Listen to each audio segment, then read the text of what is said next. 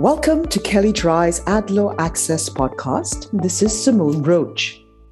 When a company uses an influencer or other persons to endorse the company's products, it's important that endorsement reflects the endorser's honest opinions, beliefs, or experiences with the products.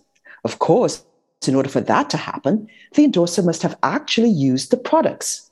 This week, the Texas Attorney General filed a lawsuit against Google, alleging that the company engaged people to provide endorsements for its Pixel 4 phone, even though they had never used it.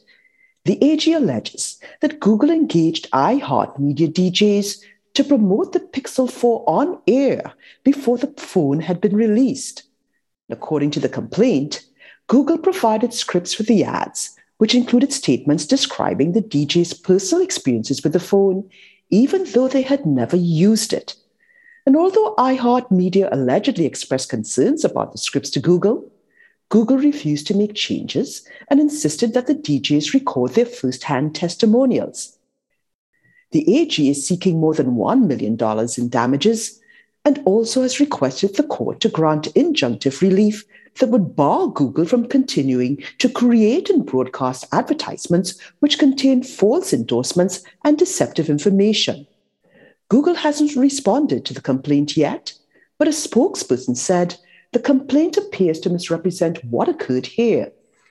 And while we wait to see what happens, keep in mind that advertising on mediums like radio and podcasts presents some unique opportunities and challenges. For example, having a trusted DJ or podcaster read an ad can help add an air of credibility to the claims, but making claims in the first person rather than the third person will likely turn the ad into an endorsement.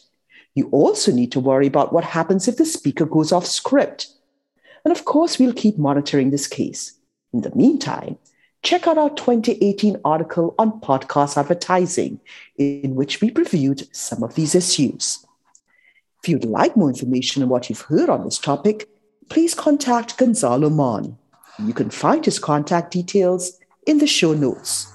Also, please see our Advertising and Privacy Law Resource Center available at kellydry.com.